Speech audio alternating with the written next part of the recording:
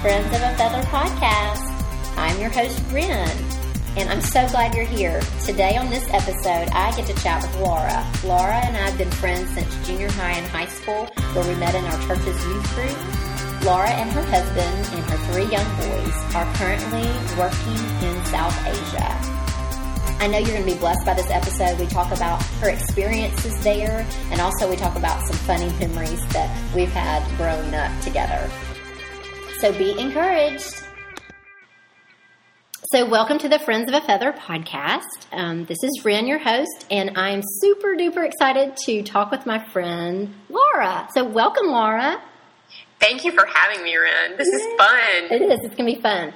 So I have to tell you something funny before I got on Skype. I was like, I ate my bowl of cereal. Here's my bowl of cereal and my little snack. It's like late at night here, and then Laura is, it's like in the morning where she is. So, but anyway, I had my cereal. Maybe you had cereal, but I had cereal too. So there you go.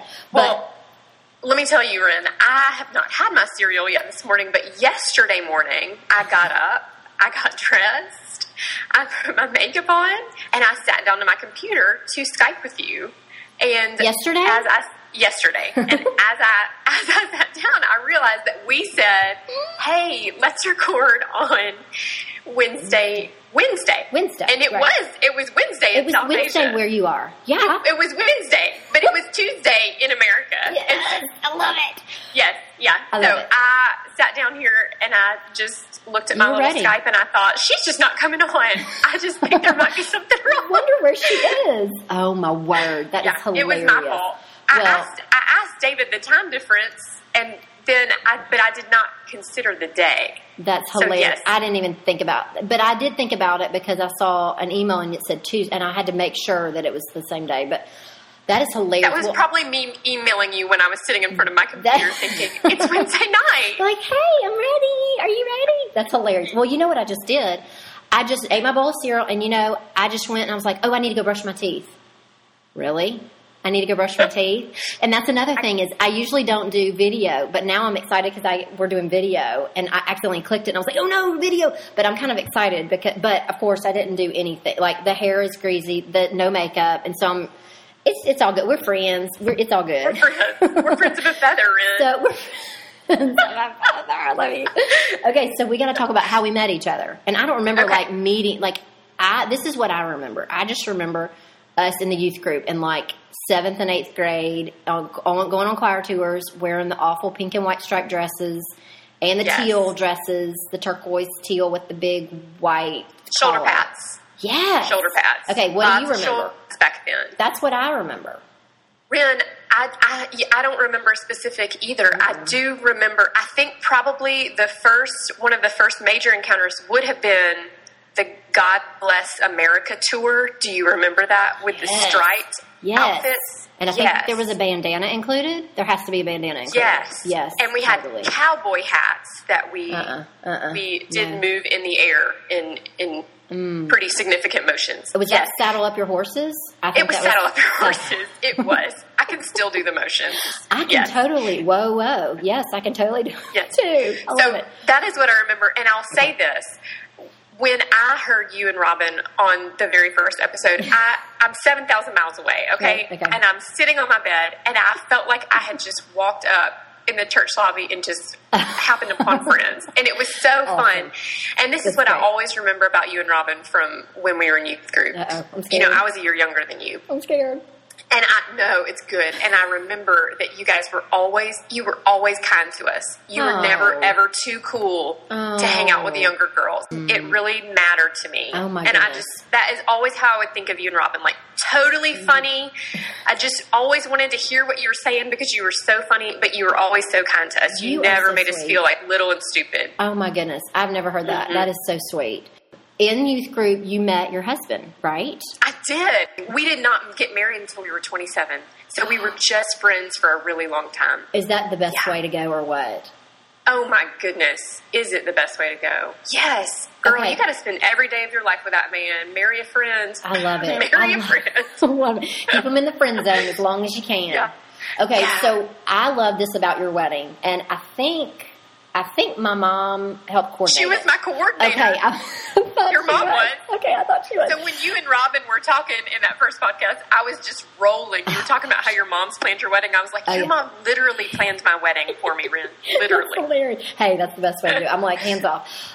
So I remember that you were probably the first, or if the only, that got the picture, the best picture ever, where you were in the church lobby and all the guests were behind y'all, and you took and the photographer took a picture. I love it. It's still like a Where's Waldo of everyone I've almost ever known, because it was just so sweet. Yeah, it was not my idea. Rachel, a girl from our church, she ran into me when I was running one day, and she told me that she had done that at her wedding, and I just loved that idea. It was not originally mine, but I have never regretted that. I just love having that picture. I love that. I remembered that, and I thought, okay, that's the coolest thing ever. I think that's great. It's in my living room. No. I brought it all the way to South Asia with me, yes. Oh, I love that. Now that's going to make me cry. That's sweet. I loved it. That was my favorite thing. Okay, your honeymoon. Tell us about your honeymoon quickly, about what y'all did. Like, I think I remember. Hilarious. I can't believe you remember this. I remember this. I always have to clarify. Okay. We went to Charleston, South Carolina on our honeymoon. Okay. And David, we stayed at a nice hotel, and it was very romantic. It was so sweet. But then we drove across the country for 30 days, and we camped, and we slept in our SUV, and we stayed in we stayed in a lot of Motel 6. I love it. I love this so much. That's what I remember. Yeah, but we call that our first family vacation, Ren. And because that would not be so romantic for him to take me to do that on our honeymoon. Okay. But it was so fun. I will say, it was like the best way to start a marriage, because, girl, if you were in a car with someone for 30 days straight, just the two of you, you were going to have to learn to communicate. It was like a crash course in marital communication. Absolutely. The first 30 days of your married life. I love it. I did not know about the South Carolina part. So I was just I was thinking you were backpacking somewhere, but it was United States, but it was in the U.S. Okay, it was in the U.S. I love it, though. I think we drove 7,000 miles. How fun is that? That's awesome. It was crazy. We were just at a really unique season of life. We were able to do that because David was about to start seminary. Okay. So we had some flexibility. That's awesome. And that's good. Yeah. Do it then, right? Do it when you can. Now looking back, I'm like, we would never, ever be able to do that until we're retired. Yeah. Until we're 65. We probably would never do that again. Pause that and do it when you're 65. Absolutely. Well, that leads me to the next thing. When did you realize that you really had a heart for people in different countries, or that you really felt called or led that you were going to go be a missionary in a different country? Sure. Still remember just being a really little girl, and back then we had GAs, which was called Girls in Action, and they would bring missionaries in, and I still vividly remember I could not have been more than 6 or 7, probably more like 5, and sitting in those rooms, and just somebody coming in dressed all in African apparel, and just a missionary who she had brought some native clothes home, and just being absolutely fascinated. And I feel like the Lord really put that fascination in me, even as a little child. I remember saying to people when I was pretty little, that I wanted to be a missionary. And I feel like it was just something that the Lord really just wove into my heart. And when I finally went to Africa, just right out of college, I felt like I was living my lifelong dream. I really did feel that way. And so for me, I really acknowledged a call, kind of as we would say, kind of within our denomination, when I was when I was 16 in youth group, just really acknowledged that. But I feel like there was just this way of the Lord putting together puzzle pieces as I kind of grew in my understanding of the Bible and the broader plan of the Lord for my life, because I feel like I had to walk through kind of what those steps look like, acknowledging that call, and then also as I got into college, really looking at the Word and beginning to sense, because I had always kind of hoped it would be I would be this single missionary in the depths of Africa. That to me was the epitome of a life call. Like Elizabeth Elliot. You would be exactly. She was my hero. I mean, I just read everything by her. And And as I started to study the Word, honestly, as I started to study the Bible, I just began to see that the Lord's normative pattern is for a woman to marry and to have children. And so really having to work through something that had been a dream of mine, and then also looking at the Word and saying, I really began to sense that the Lord, His calling for me was as a wife and a mother. And I still had this calling to missions.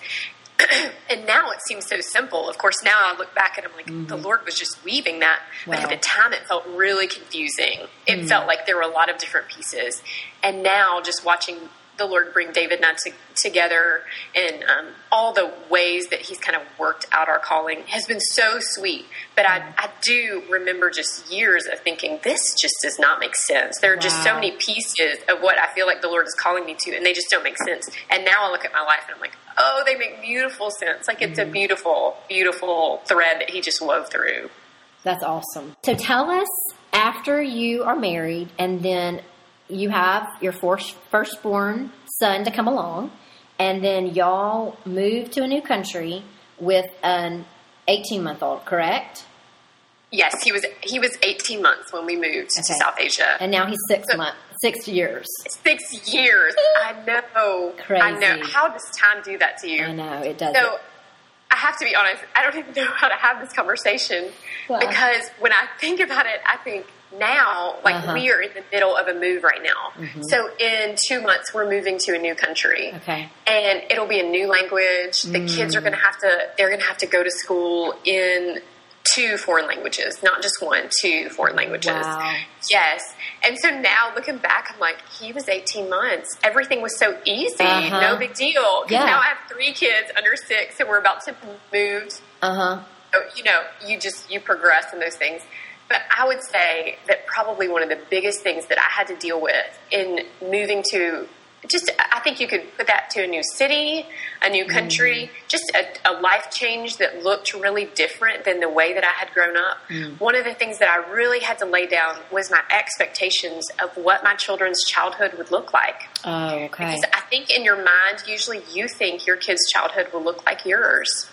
And it's just so easy to feel like that is what it should look like. Praise the Lord. I had a really good childhood, it was we just grew up in a sweet community, and I love that heritage. But I really have to lean into Psalm 139 a lot that says that God He's ordered my children's days already. And He has a story for them, and it's different than mine. And it might mean, Ren, that they grow up to love eating curry, And that's okay, right? What they think about is not chicken and dumplings, it's curry and rice. I love it. And that's okay. That's okay. And that's a release for you, like you said. You had to make a choice about it to release them, because that would be a hard thing to work through, I would think. I mean, I moved to a small town when my son was 6 months old, and it was 20 miles away. I mean, I can't imagine what you were going through at that point, and now moving your family with 3. I'll say one of the things that I love about this lifestyle that David and I have chosen to live is this, Ren. Like, we put ourselves in a lot of situations where the honest answer is that if the Lord does not move on our behalf, we cannot make it. We really cannot make it. And I think that there's just a beauty to that, like just a beauty to saying, we really cannot do this apart from the Lord's help. And I think that's always true, but it's so easy to feel like it's not when you're in a familiar setting. And when you are thrown into really unfamiliar settings, you just have to deal with the reality of it, that you just you're not enough to be able to cope with this kind of change. That's a good word. You're not enough to cope with this. Wow. Just not. Yeah. What would you say to a person that is maybe thinking about full-time missions, maybe international missions? What is a step that they can do to kind of lead them to see, is this what the Lord is calling me to do? What do they need to do? What's a step that you would suggest that they would need to do to pursue that? I think one of the most practical steps is just to be involved in something short term, or if you have young kids, to get involved with internationals where you are. Like, I would say, instead of signing up for the women's Bible study this semester, sign up to teach ESL. Good. The Middle East or something. Just put yourself in a position to be around internationals. And I would say that's just a really healthy first step. And it's not something that you need a lot of money or even tons of time to do. Just you take your kids to that Wednesday night class and you offer to be involved in the ESL ministry or something, if your church has that. Or I love that. There are lots of, our city has just some great organizations that are involved in internationals' lives. When I was at home, I used to go and with kids who English was their second language, and they just needed somebody to help them read books. And it was so simple. And I think just little things like that are a big deal in kind of growing your heart towards a love for the nations, because that's so in the Bible, and it's so easy, particularly kind of in not surrounded by people who aren't like you. It's easy to just kind of look at that as a distant, like, oh, maybe one day kind of thing, instead of saying, like, for most people, there's probably a neighbor on their street who's from a different country, and they probably feel really alone in this culture. So, and it's going to be awkward, but, just work through those cultural differences. For sure. And I will say that generally speaking, in most countries, particularly in the East, the eastern part of the world, not of the U.S., most societies are considered much more hospitable as far as inviting people into their homes and kind of reaching out to them.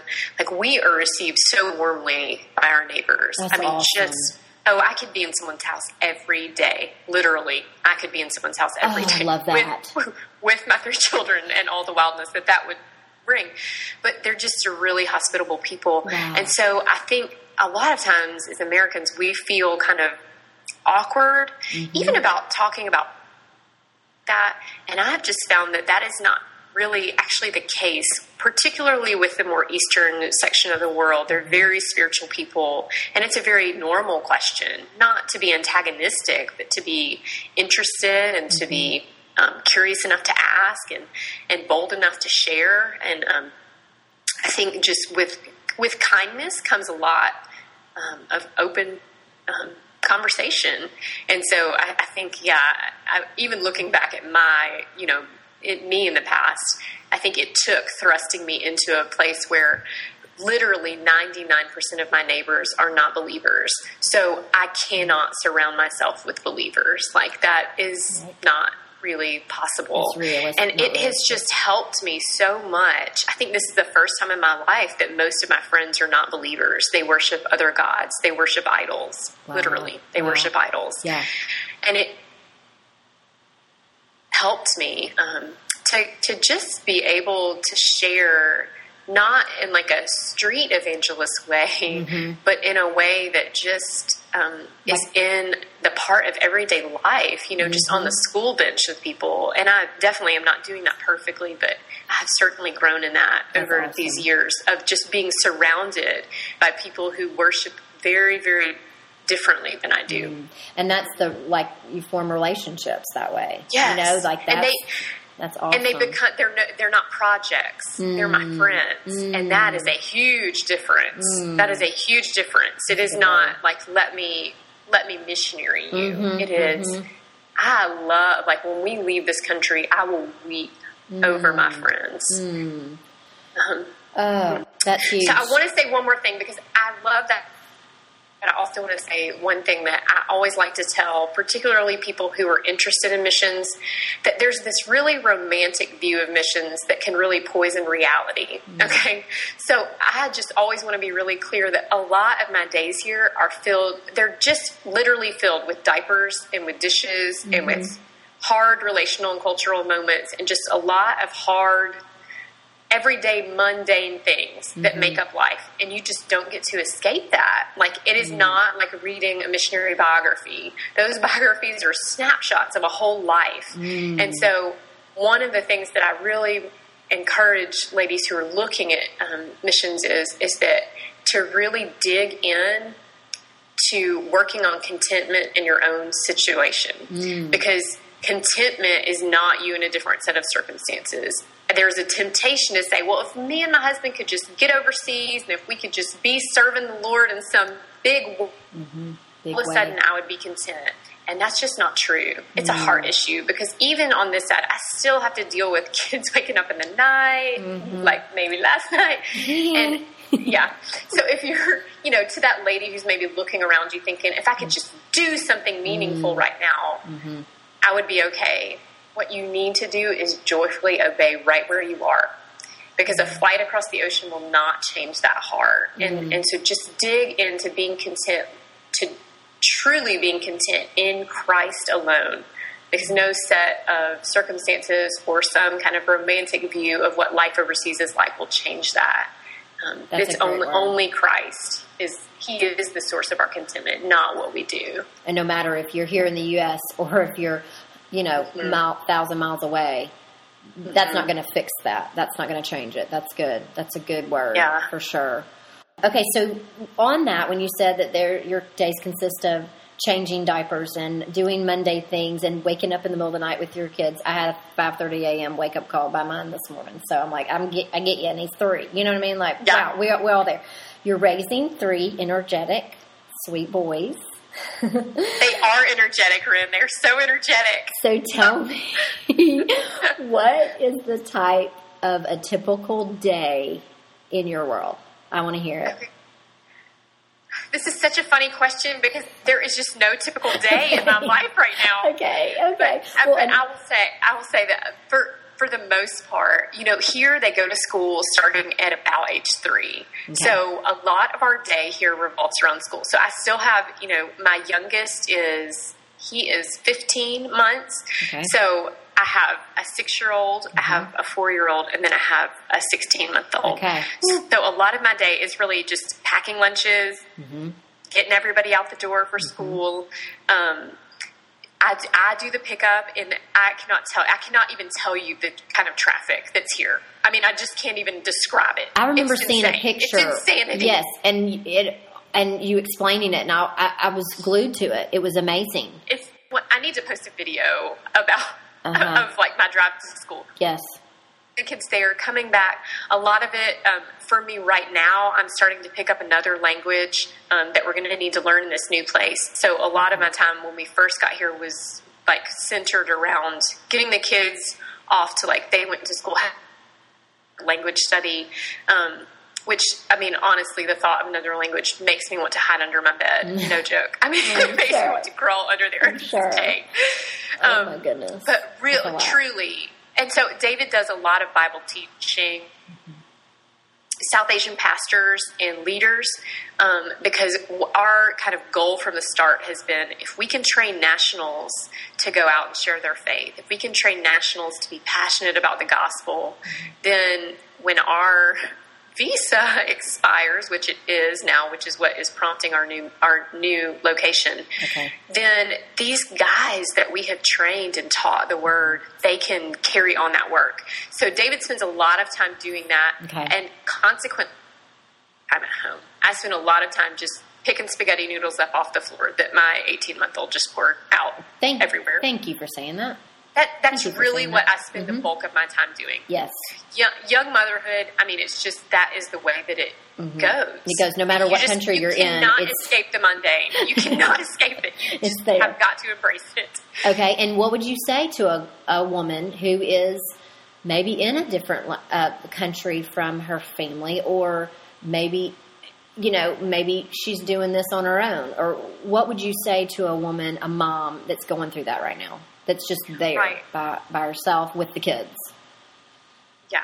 I think the same thing can happen even if you just leave your hometown. Like, I have a friend who, they moved away from our hometown, and she just deals with loneliness in a we really relate on that level, because she deals with loneliness in a way that I really understand, because I'm 7,000 miles away from my family. Right. And 7,000 miles and even 300 miles when you have little kids, those are, I mean, there are differences, but there are some big similarities too. And it's so I would just, it is a big deal. Yeah. So, for me, I feel like one of the graces that the Lord has put in my life here is I found a group of about 3 or 4 ladies, and I pray with them on a weekly basis. And we just let our kids run wild, and we just really get on our knees together. And, you know, I don't have opportunity for huge Bible studies or things like that that are really programmed. But to me, that fellowship has just been invaluable because we're just, I just need people. I need ladies around me. And so, I'll be honest, there was about a year and a half when we first got here when I did not have that. And I begged the Lord to give me community, and He did. But it was a long road. It was not like I prayed and then the next day I had friends. I had to work at it. I had to really kind of grit my teeth sometimes and say, I'm going to put myself out there until I find the ladies that I can really do life with. And it took a little while to find that, but I think if you are willing to make that effort, you're just, it probably is going to be a struggle, but it's so worth the effort on the other side of it. And another thing I love to recommend if ladies are feeling like they're kind of in that lonely season. Oh, we talked about Elizabeth Elliot earlier, but she has this beautiful book called Loneliness. And it was really... It was a marker for me in working through some of the loneliness issues of living away, because I think it kind of normalized loneliness to me and made me realize that, hey, like, it's okay to be lonely. Like, it's okay. And just learning how to lean into God in that and really offer that up as a sacrifice to Him. I love that. That's great. I wrote that book down because I want to definitely have a link to that for sure for people that might want to get that resource. That sounds like a really good resource. How do you find time for yourself in the midst of your busy life? Because we all know we have to find some for ourselves, but some days we don't know if we can get it or not. What do you do? How do you find it, Laura? Well, I need to know. I know. Well, I'm a big introvert, Ren. I mean, I am a huge introvert. Are you an introvert or an extrovert? Listen to this. I don't know this. Let me tell you, I thought I was an extrovert for all of my life, and I'm about to turn 37, and guess what? I'm an introvert. Yes. I said it into the microphone. I'm an introvert. You are too. See? We're we're flourishing right now because we're one-on-one. Yep. Yeah. Okay. So let me tell you. This is you can cut this, but there's this podcast called Quiet, and it's a podcast all about introverts, and it's so good. If you're an introvert, just go and get it. I had tears streaming down my face. The first podcast, I was like, "This is my life." Yeah. Oh, yeah. This is so good. It's really good. So I'm a big introvert. So one of the parts of my daily schedule that is so important to me is having quiet in the house every afternoon. So this takes some serious work. I have a 6-year-old, a 4-year-old, and a 15-month-old who thankfully naps in the afternoon. Oh, that's so good. I drag my 15-month-old around and will not let him go to sleep in the morning so that at 12:30 or 1, this boy, we are outside. I'm like, you're going to run. You're going to run this out.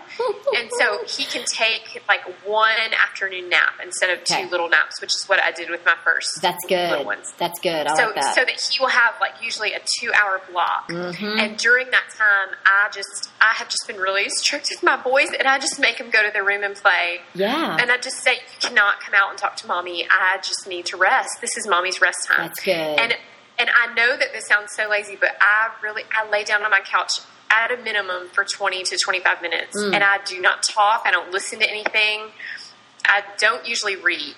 I lay there and I just feel like I think that, and everybody doesn't have to do this, but I think you need to find something, even if you're not an introvert, you need to find something that you can build into your schedule and say, I'm not going to feel guilty about this time. I'm not going to get up and do the dishes. I'm not going to look around at the messy house. I'm going to say, this is feeding my soul, because I really feel like when I get up after that 20 or 25 minute break, I just feel like my brain is fresh again. I feel like I can make it through the rest of the day without screaming at my kids. I love you. I don't lay down.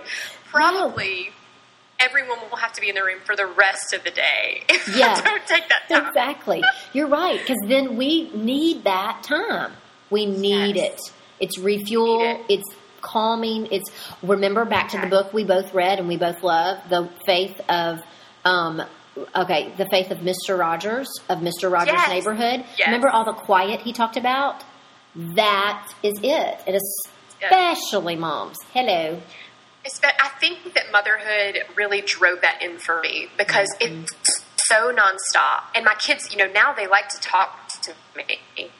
I always wondered why I love babies so much, and I've started to think that it's because I do love children, but the constant verbal interaction is so difficult for me, an introvert. Yes. And it's so hard. It is. I'm like, shh. Let's just have some quiet. Yeah. Let's play the quiet game. And so... Yeah, so I have my older one, he's an introvert, so he loves that quiet time. And then I have, my middle one is a heavy extrovert. I mean, the kid he's like, you can tell at 4, he's like, I'm life of the party, I know it and I want it. Like, here we are. And it has been healthy for him. Like, good. We all need to learn to be okay with a little bit of quiet. So absolutely. I think whatever that sweet spot is for you, not holding it up as something that, like, obviously there are going to be days when you don't want to shout at your kids over, I've got to have my 20 minutes, but just, not holding it as an idol, but holding it as something that you say, this is a valuable part of my schedule. I'm not going to devalue it by feeling like it's a laziness or something that I don't need, because I have found that it can build up.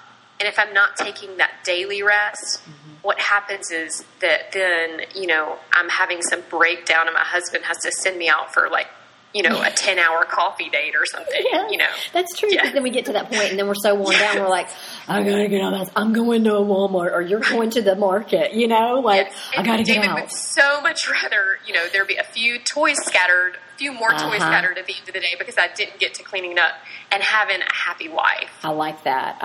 That's good. That's good word for everybody. Every mom, for sure, needs just to take that 20 minutes. I love it. Whatever that looks like for you. Whatever it looks like. Yeah, just 20 minutes of rest today. I love that. I think that's good. Of quiet. Okay, so I do want to talk and ask you to share a little bit about your experience with this. I know a lot of women either have experienced this or in the middle of going through this. I feel like there are women listening right now, and they are dealing with this grief. And I just want you to just share a little bit, just some truths that God showed you through that journey of when you suffered a miscarriage. Yeah, I love that you brought this up, Ren. I'm so grateful because I feel like lately ladies are more open to talking about this. I think that's kind of in more recent years. And I just think that's a really healthy part of the process. So this would have been my third pregnancy. Okay. And so I had 2 pretty little kids, and honestly, the pregnancy was a surprise, but I was so happy. I was so excited about it. And I went to the doctor, and honestly, I went by myself, in the middle of South Asia, when the doctor experience here, let's just say there's not a lot of bedside manner. So anyways, that kind of aspect of it, I really just went into it kind of thinking, okay, everything's going to be fine. And I got in that ultrasound room, and there was just that stillness on the screen, and it just really caught me off guard. It's not like I was naive to think that I couldn't go through a miscarriage, but I think until you're kind of looking at that screen, there's still hope, that everything's okay. And so it just felt pretty surprised and very alone. There I'm sitting. It was just a hard experience, just as things unfolded, because I just had to deal with it, in a different country where the communication is not going to be quite the same. And so I just felt a lot of grief. And I think that walking through that grief is one of the most important things that you can do.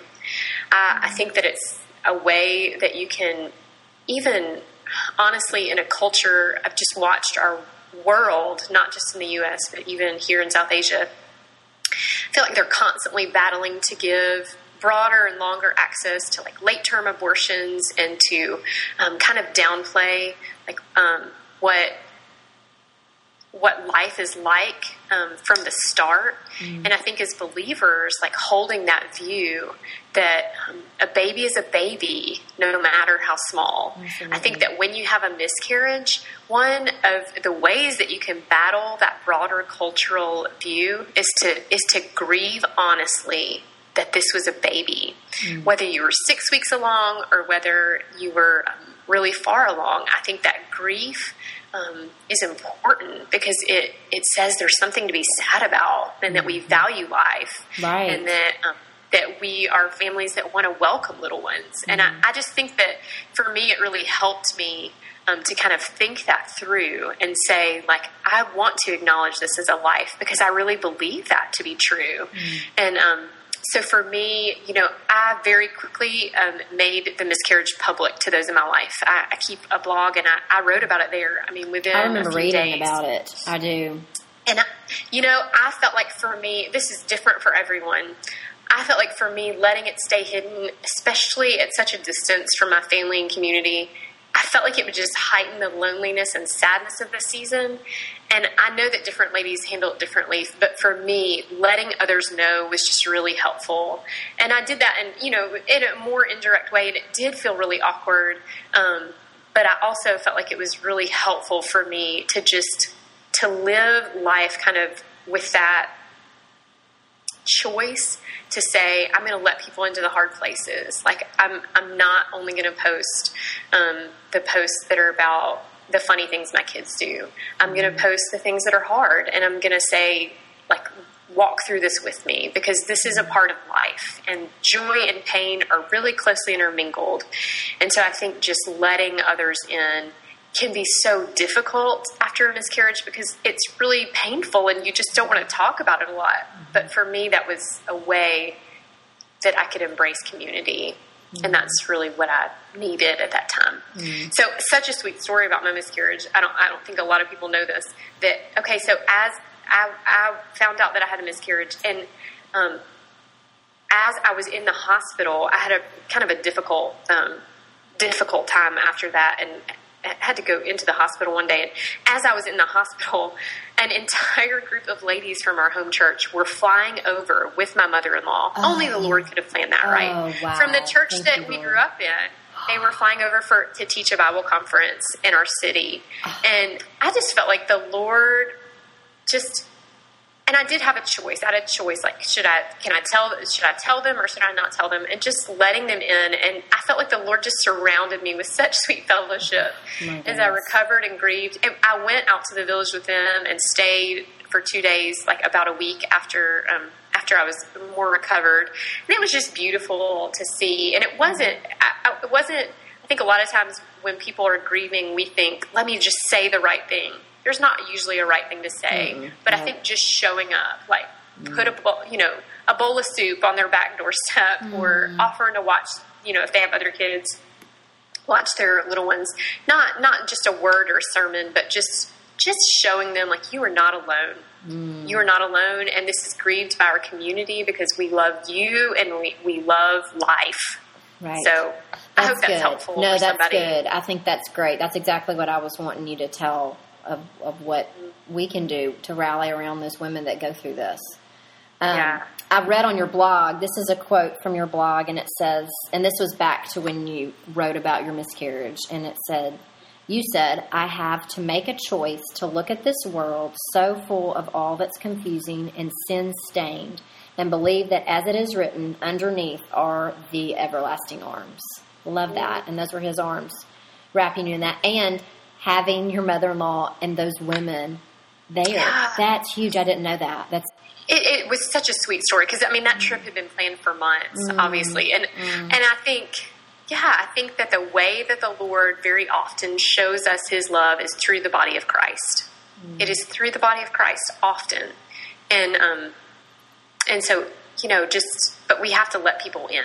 We have to let people in. And that's part of your healing too, of letting them in. And I know for years when we were going through infertility, I didn't let people in. I didn't tell anybody about it. And then when I did, it was just overwhelmingly positive. It was overwhelmingly good. I started healing. I started a blog just on that because it was so healing. I did not know that.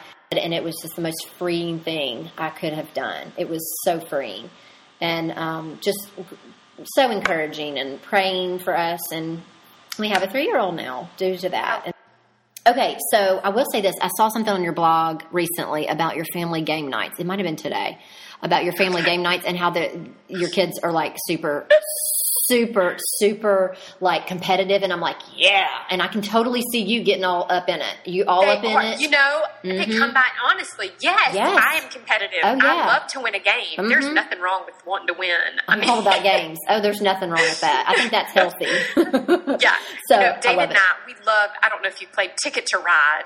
Oh my goodness, what is that? Is so fun. It's a really just. It's kind of a complicated game. It's definitely only for the mom and dad, but yeah, really complicated. So David and I love to play board games. Okay, yeah, I'm all about games. And we are trying with our little boys to just work on good sportsmanship, because that is a big thing in our world right now. Everything is a race, Ren. If we go to get our shoes on, it's a race. Yep. Everything. Oh yeah. Right. So we're working on being good winners and good losers. I love that. And we have a lot of work to do. Preach, girl. Mom included. Okay, so there's a couple questions I want to ask. I like to ask all my guests at the end. Okay. What is your favorite snack you are enjoying right now? Okay, I had to think about this one. Okay. But it is mango season here, okay? I was hoping you were going to say mangoes. Let me tell you how much I wanted you to say mangoes. They are so good right now, Ren. Oh my goodness. I mean, they're just juicy, sweet deliciousness. Oh my you goodness. can just cut one open and feel like this is everything a fruit was meant to be. I love it. Oh, I love that. Okay, I love that. My favorite snack is pineapple and watermelon. Like, really? I can't get enough of it. Like, do you put it in a bowl together? Or yeah. Oh, totally. Yes. Just put it all in. I love it. True confession. Okay. We get watermelons all year long because the weather, it's just really hot. And we probably eat an average of 1 watermelon a day in our house. I love that. Okay. I mean, maybe 1 every 2 days, but it's just not an exaggeration. Okay. And is it the big ones or the small ones? The big ones. Yeah. I love you so much right now. Okay. Wait. Well, now I'm thinking the big ones here are like medium size. We don't have the same kind. Okay. So they're put that in perspective. Okay. But still, that's all. Yeah. And you know how many health benefits watermelon is? I Googled it the other day. There's so many benefits. Only me would, Google like the benefits of a watermelon. Anyway, okay. Awesome. Love the mangoes. I'm going to have to go get some. Okay. What is a book that you're reading right now or that you've read in the past just recently that you are like fired up about? Or I said book or books because you are an awesome avid reader and like I do a book a month and that's about it. And I'm good to do that. So I'm super excited to hear your books that you've been reading. Girl, lately. I do. I love to read. I love to read. It's a big deal for me. So one, like a serious book that I'm reading right now that I love, that I'm working through is The Pastor's Wife by Gloria Furman. And I would recommend it to anyone who's walking with the Lord because she deals a lot with heart idolatry, and it has really been convicting for me and really helpful, honestly. So that is kind of a spiritual book that I've kind of been working through. Okay. And then I can't be embarrassed about it. I have a very strong affection for children's literature. and Ren, I just read through the entire Little House on the Prairie series. Yes. And oh my goodness, it was so good for my soul. I'm not kidding. So I just have to say that we're in the middle of a summer that it was like 114 degrees. Really? Our country is having a water crisis. So I don't have tons of, extra water. Right. My kids are all home from school. We are in the middle of an international move, and I'm sitting on my sofa in 113 degree heat reading The Long Winter by Laura Ingalls Wilder. It. And it's about like this awful blizzard season in the Dakotas, back in the 1800s. Oh my goodness. And it was so good for perspective. It was, I just think that series, it helped me so much to just humble me and say, like, man, talk about Joy and Mundane. There were whole seasons of history before us when mundane was a lot more work than not mundane. Yes. And I felt like those books made me a better mom, made me a better person, and they were just delightful. Yes. They were delightful. She's a delightful writer. Well, there are so many of my friends right now reading that to their kids. Really? Like, yes. Like, yes. And there was a friend of mine, we went to a yard sale the other day, and she found the whole series. Get this. It was $20. No, it was 25, and I think she got it for 20. I'm like, I love it. That is the best. I mean, like already in the package, like still in the package. So, oh my goodness, I know. For her daughter-in-law, importing them to myself because and the kids have not read all the way through them. Just to be clear, I started the series with my son. But I finished it. I love that even more. I completed the 9-book series. 9 books recently. I am impressed. They are so worth your time. I'm gonna have to get them. Get them tomorrow. I'm gonna get them. Okay, here's my next question. Where do you get your books? Where do you order them online? Hilariously enough, can I even say this? We have Amazon. Okay, we have Amazon. Yes. Yeah, we do. You do it on Amazon. I love it. Me too. I do. Okay. I do. Okay. I do read on a Kindle when I can't get, things like The Pastor's Wife I cannot get, but classics I can almost always get. Okay. Well, have you read, I know we talked about the one, Mr. Rogers, that you read. What about, have you read You and Me Forever by Francis Chan about marriage? Have you read that? Have you heard about that? I have not. I've heard, because I think I'm on, I get Right Now Media. And I think that there's a series on there. I want to say that. There are several series by Francis Chan on there, but I have not read that book. Gotcha. No. I have it. That's what I'm reading right now. That's my month's book. So I'm reading that, and then I just thought to myself, I probably need to read another book on kid discipline. That probably might be good. Season we're in. Why am I not reading something like that? Let's talk about the discipline for kids. So I'm going to be, I got my Shepherding a Child's Heart here that I'm going to read again. And Don't Make Me Count to 3, I'm going to read again. And, anyway. Good for you. Yeah, Don't Make Me Count to 3 was the one I was going to say. Okay. Because I feel like I always download, I always have this, you can look back over my, parenting history, and whenever someone turns 3, I start downloading parenting books again. I love that. Okay, good, because I heard the 3 is the new 2, right? Is it? Yes. I don't know. I think that 15 months is the new 2 in my house right now. So I don't know. That's hilarious.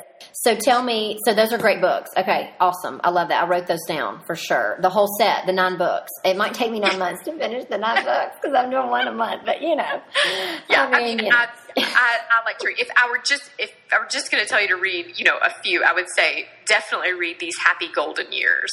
It's just so sweet. Wait, what? It's called These Happy Golden Years? These Happy Golden Years. It's part of the series. It's like the second to last book in the series. Oh, in the series. We're still in Little House. We're still in the series, yes. I thought we're still in the series. I'm not moving on. Okay, These Happy Little Years. Okay. Happy Golden Years, yes. Happy Golden Years. Okay, perfect. All right. Thank you for telling me that. I will get that. I will need to look and see if I can go to another yard sale and snatch it out of my friend's hands before she can buy it for her daughter-in-law. That's right. Okay, so last question. How are you keeping it real this week? Girl, my people are keeping it real for me, okay? They were just, so far this week, let me just be honest. We've had a case of pink eye. Oh. I have 2 children with viral fever. I think that I might be getting pink eye now, and we're trying to get a local police clearance for our next visa. So life is just totally exposing so much sin in my heart, right? All the time exposing it.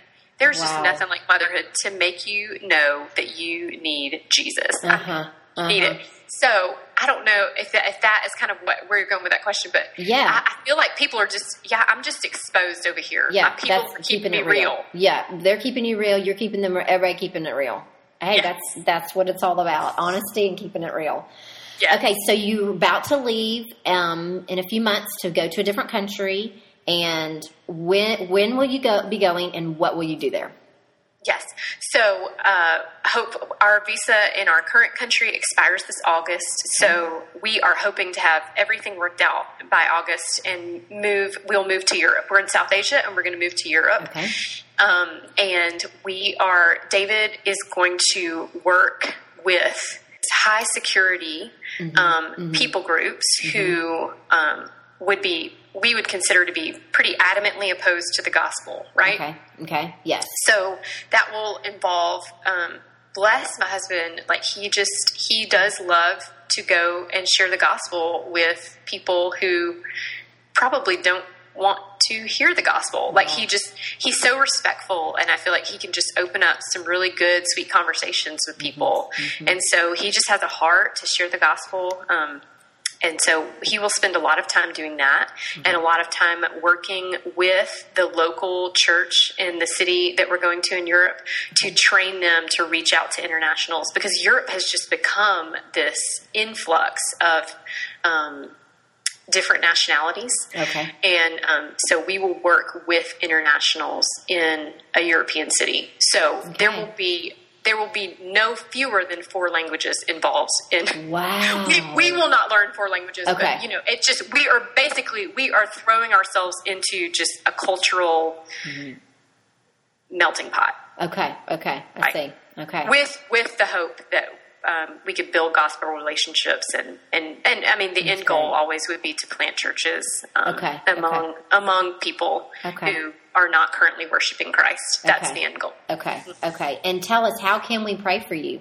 Yes, definitely the move, and then to get that clearance immediately.